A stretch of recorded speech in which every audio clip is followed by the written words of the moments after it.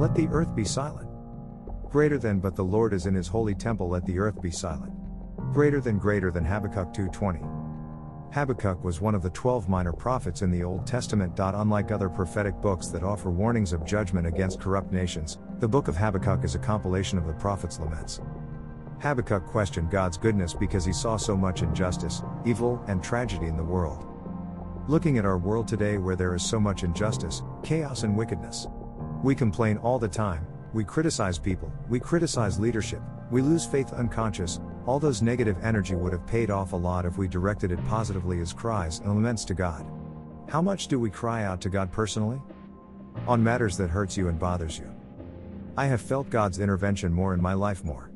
When I was consistent in communicating with Him. Directing all the pain I was feeling to Him, sometimes with tears and serious laments. Let's us remember God sees everything that is going on and His timing is perfect. We should not lose focus. Our job is not to understand how He operates, our job is to trust in Him fully and persevere.